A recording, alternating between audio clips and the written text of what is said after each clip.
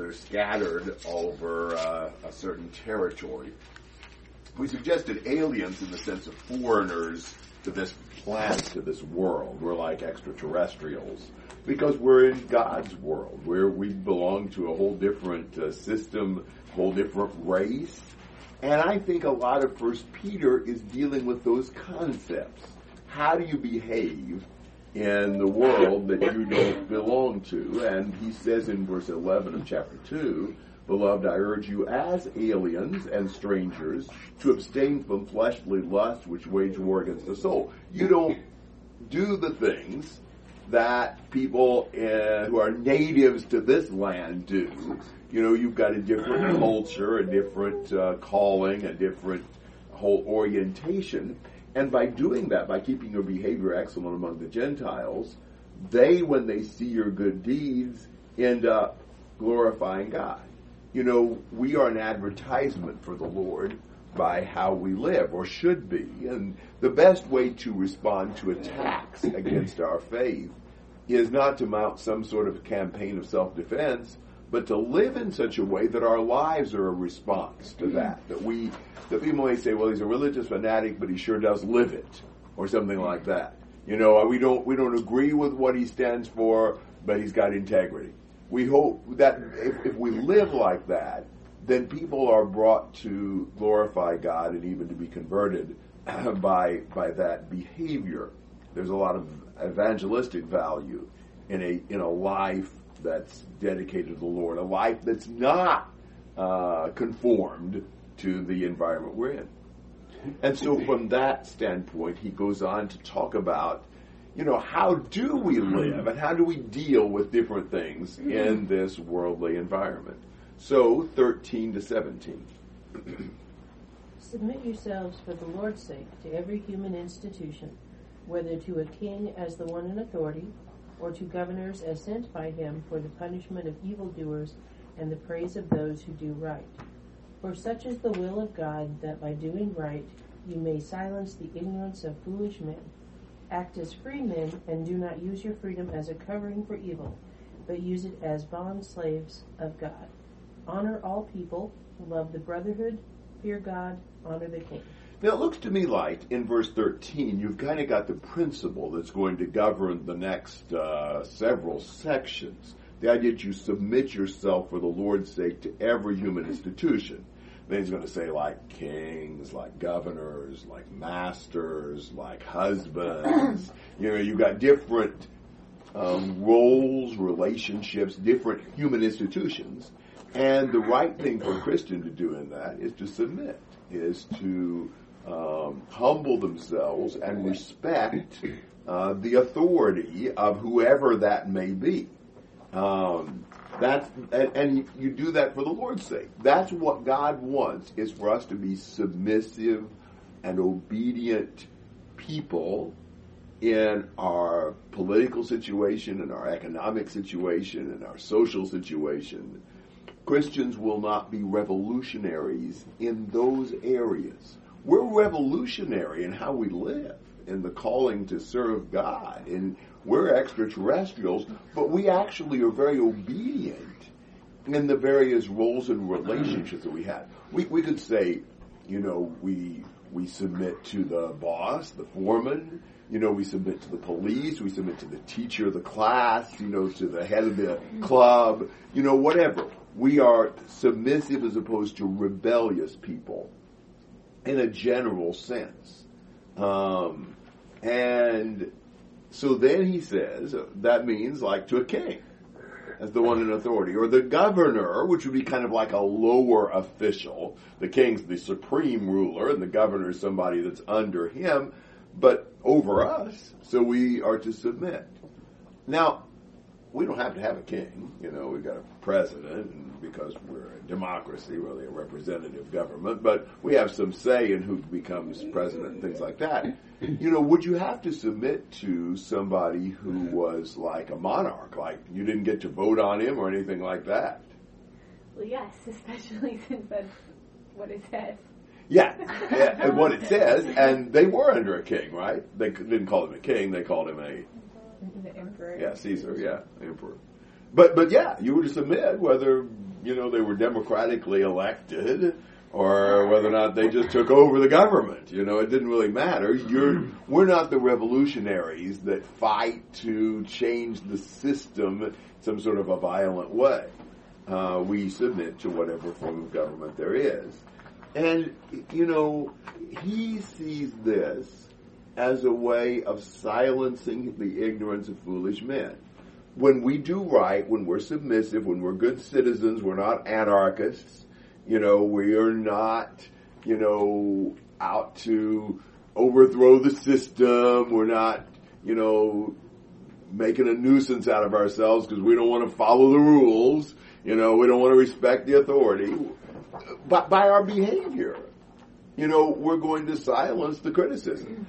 When people criticize us for being a Christian, just trying to be defensive and verbally, answer everything that they say about us is probably not going to help. I mean, some of that stuff's better off ignored. But if we live this way, people are going to see, well, I don't agree with what he believes, but there's something about how he conducts his life that they can see, an amazing amount of humility and obedience in that. That's what he wants, have our behavior, be a testimony to the gospel. Thoughts? We go through this. He says, act as free men. We are free. But what does freedom mean? We're free to choose to submit. We are not submitting because they're bigger than us. We're submitting because we want to submit, because we have decided that that's the right thing to do. And we want to glorify God. We want to do what God wants us to. It's hard to enslave somebody who submits, right?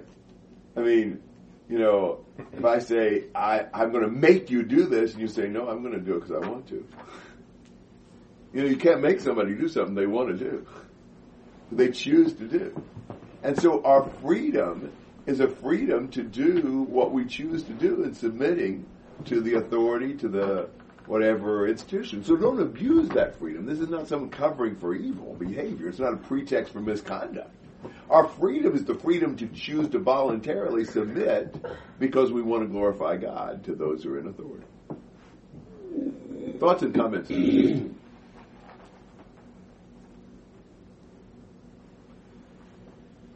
17 kind of sums this up, kind of three important statements, and then kind of reverts back to what he's been saying in the context. So honor all people.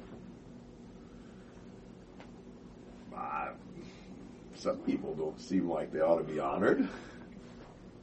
Why would you honor them?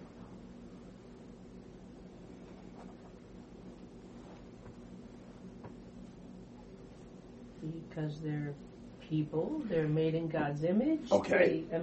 They're made in God's image. Jesus died for them. Jesus loves them. They are capable of being regenerated and reconciled back to God. Doesn't mean that we agree with them. It wouldn't even necessarily mean we don't rebuke them or fight against what they do or teach, but we respect their personhood. Nobody is trash. Everybody is a person made in the image of God.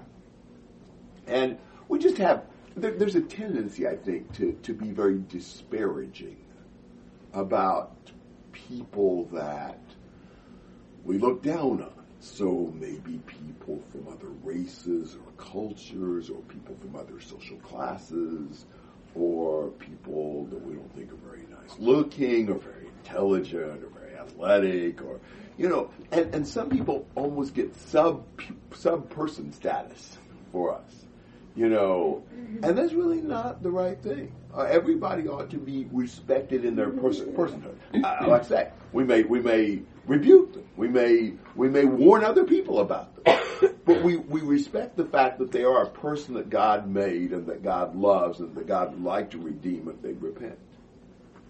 So I think that's a powerful statement, worthy of thought, and I think I struggle with, honoring all men. But now, there's another level. there's the brethren, the brotherhood, he says, but that just means the brothers. What do I do with the brethren? Love them. Yeah, which is a higher level. Loving is more than just honoring or respecting, and being a brother is more than just being all men.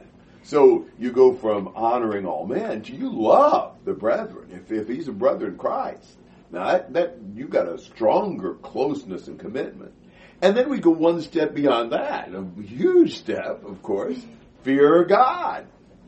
You know, God's, wow, he's in a whole different category. How many times in the Bible does it say, do not fear men? We're not supposed to fear men, but we are to fear God. He is the great God, he is the ruler, he is the judge, and we ought to respect him, we ought to fear him.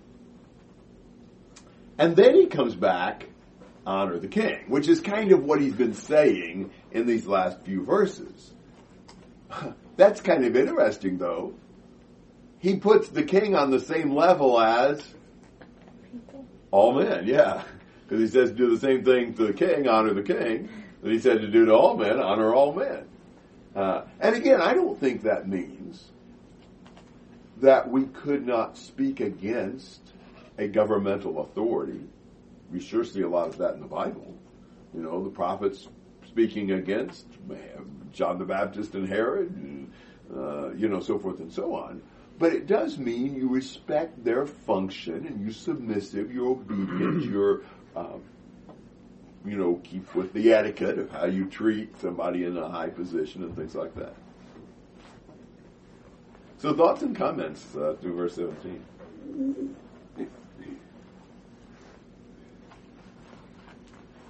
All right, 18 to 25. Servants, be submissive to your masters with all respect, not only to those who are good and gentle, but also to those who are unreasonable. For this finds favor, if for the sake of conscience toward God a man bears up under sorrows and suffering unjustly. For what credit is there if, when you sin, you are harshly treated, you endure it with patience? But if when you do what is right and suffer for it, and you patiently endure it, this finds favor with God. For you've been called for this purpose, since Christ also suffered for you, leaving an example for you to follow in his steps, who committed no sin, nor was any deceit found in his mouth. And while being reviled, he did not revile in return. While suffering, he uttered no threats, but kept entrusting himself to him who judges righteously. And he himself bore our sins in his body on the cross, that we may die to sin and live to righteousness. For by his wounds you were healed. For you were continually straying like sheep, and now you have returned to the shepherd and guardian of your souls. So, servants, submit to your masters with all respect. You know, they have a position in society that they're over us. We need to respect them. We need to show them proper, manners and just the kind of honor they deserve. Oh, sorry about that. But, not all the masters are of the same quality, right? Some of them are ornery and mean and cruel. How do you treat those? That would be difficult. How do you treat a really vicious master submissively and respectfully?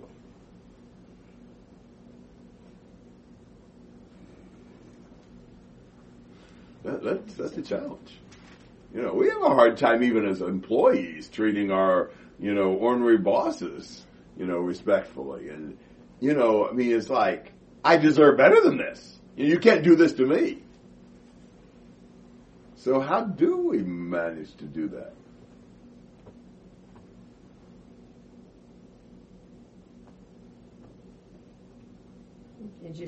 Part of it is you just do the best you can in trying to, whether it's trying to see the good in them or just say, I'm not doing this because of this person, but it's all about what God has asked me to do. The only reason I'm doing this is because God said to do this, so I'm going to do this, and I'm going to try hard to. Amen. Focusing on the Lord and submitting to glorify God and to please God, and recognizing God will right the wrongs.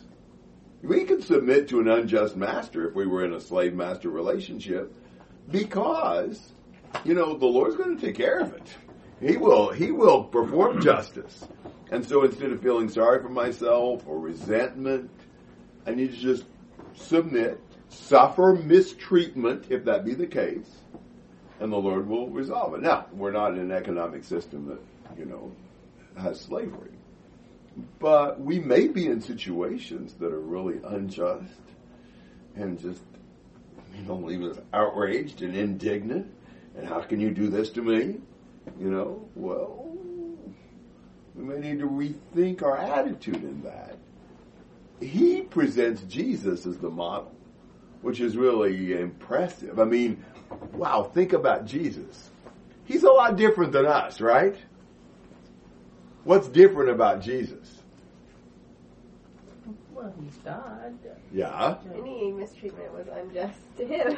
Why would you say that? Because he didn't sin or do anything wrong. Yeah! When I spent a lot of time in prison visiting, I saw some guys who weren't guilty, I don't think, of what they were convicted of. Some of them convinced me they weren't. Almost all of them I knew were guilty of something they could have been convicted of just as easily. So whether they were technically, sometimes I think even the prosecution knew it. They just kind of plea bargained to something even if they weren't guilty of it, or they got them on something because they knew they were guilty. I'm not saying there's no innocent prisoners, but it's kind of like, well, prove to me you're not guilty of kidnapping her, but you're guilty of, robbing from him. Is it really, he's still guilty. And all of us are. Which of us are sinless? But Peter says, Jesus committed no sin, nor was any deceit found in his mouth. I assume he uses that nor was any deceit found in his mouth, thinking that, the way even a really good person would sin would be with what he says. That's kind of like, even the greatest people sin in their speech. And Jesus didn't do that. Now, who's saying this about Jesus?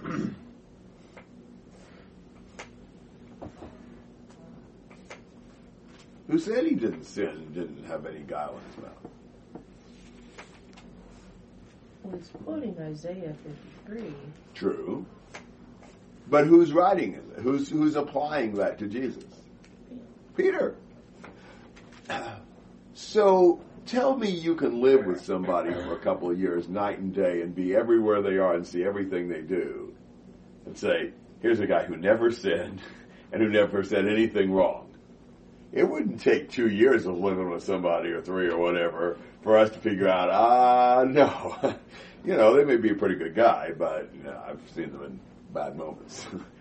Peter had never seen Jesus in a bad moment. He'd never seen him sin. He'd never seen him say anything that he shouldn't have said. And so when Jesus is treated harshly, he doesn't deserve it at all. We may not deserve it in the sense that, what they're doing to us, they don't have the right to, but we sure deserve to be suffering and punished because of what we've done.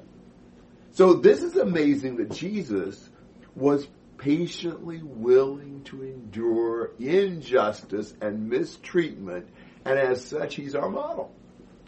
We have to pattern our life after him. And so, that means, what did he do when he was being slandered on trial?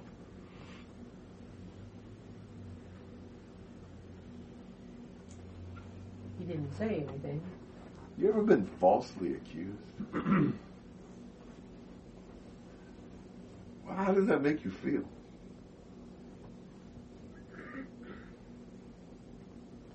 Usually fairly angry. It raises your blood pressure a notch or two, doesn't it? Just like, they can't say that about me. And we just, our eyes start bugging out, and, we're just outraged. We may, do something physically violent. It's just like, that is not right.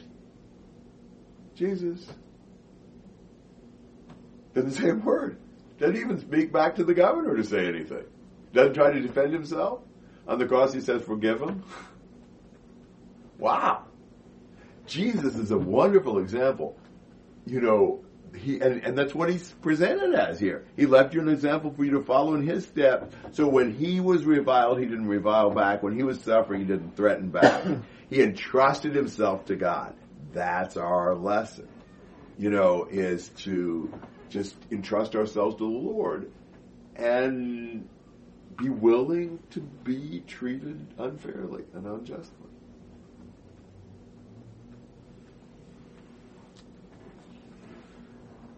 What do you think about that as we're going through 22, 23? In 23, do you have kept entrusting? I do. Okay.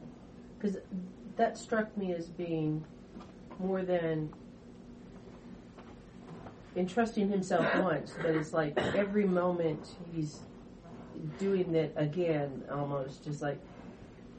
Maybe almost like he needed God's constant help to sustain him. With every lash, with every nail, you know, that kind of he's going, okay, I'm still going to trust you. This next blow is going to hurt even more, and I'm still going to trust you. And just that idea of continual. Yeah.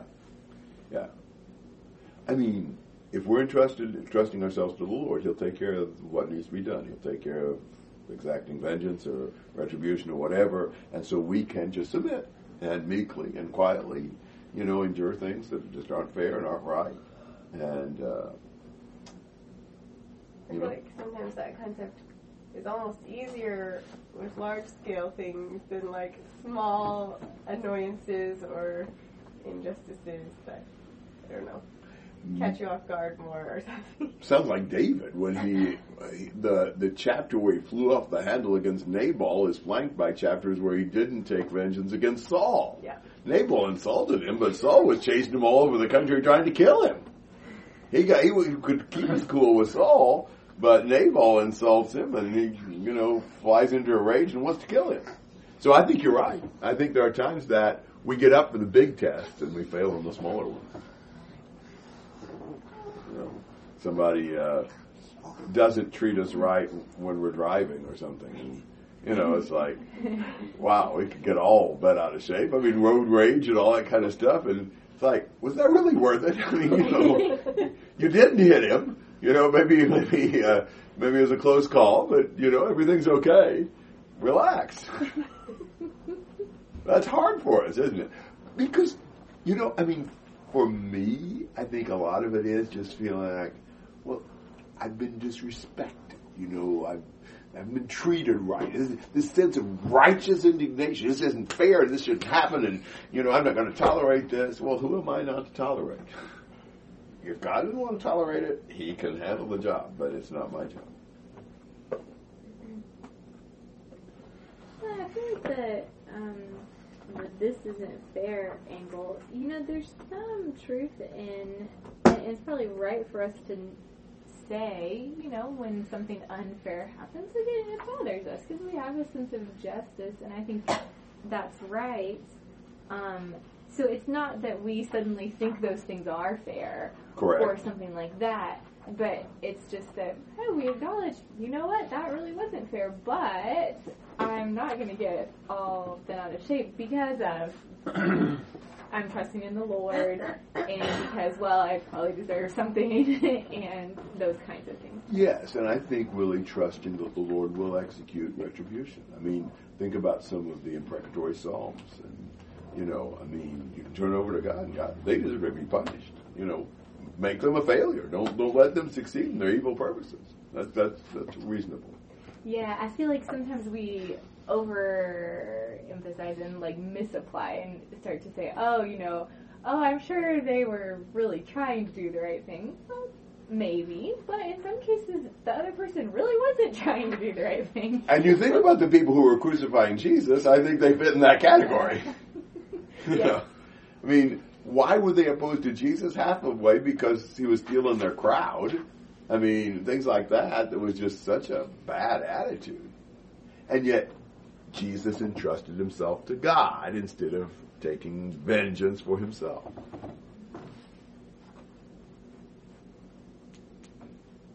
Other thoughts to 23?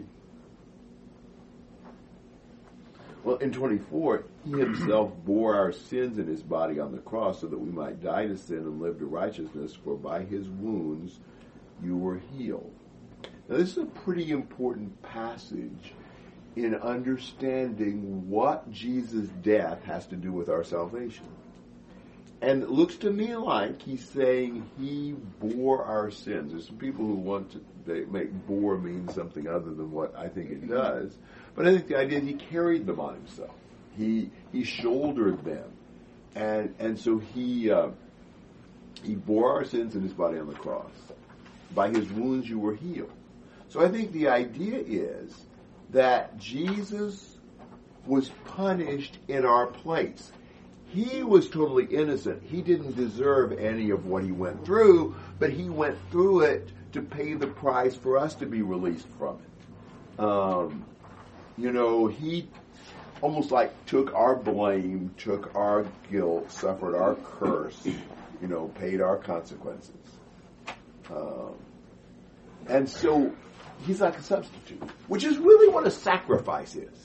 In the Old Testament, the man sinned, the man should die, but the lamb was killed in place of the man.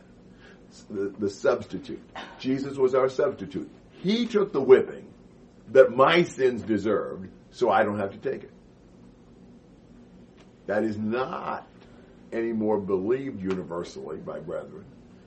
But I think there's a whole lot of reasons to just take what he says here and believe it. There's some brethren who would say this is Calvinism. Well, it happens to be Bibleism. Calvin said some things that were right. He said some things that were wrong. But if it's in the Bible, that's the way we ought to take it. And so, that it looks to me like he's saying that, by his wounds you were healed. So it's by what he suffered that we were cured, that we were not physically healed, but spiritually healed. So, he went through all that for us. He went through all that to take the punishment we should have taken. Was it fair for Jesus to have to go through this? Was this just? He was an innocent sufferer. And so he's a model for innocent sufferers. And so he said you were continually straying like sheep, but now you have returned to the shepherd and guardian of your souls, which is the Lord. Thoughts and comments there on the rest of chapter 2. So people who would say that Jesus didn't bear our sins, what would they make of Jesus' death at all? What was the purpose of it?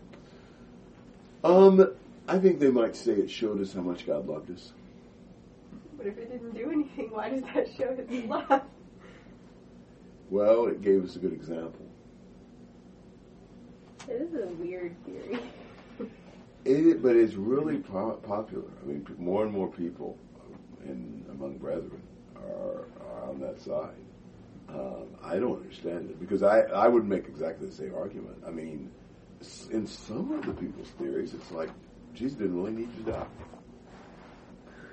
Which, we're trying. I think we have maybe not focused as much as we should have on some of the deeper. I don't know if this is the right word, but the deeper theory of justification. It's a little more, a little harder to of sacrifice and atonement. Yeah, exactly. And expiation and propitiation and all that kind of stuff. And it's not as concrete, it's not easy to get your hands around. So we just kind of left it at, well, Jesus died for us. But if we understand what happened, really, it's like, God executed the punishment of our sins in Jesus. And I think when Jesus said, my God, why have you forsaken me? That God had forsaken him, so to speak, because he was bearing our sins. And he experienced an agony we would never have to experience. All right, things you want to say about chapter 2? Well, chapter 3, verses 1 to 7.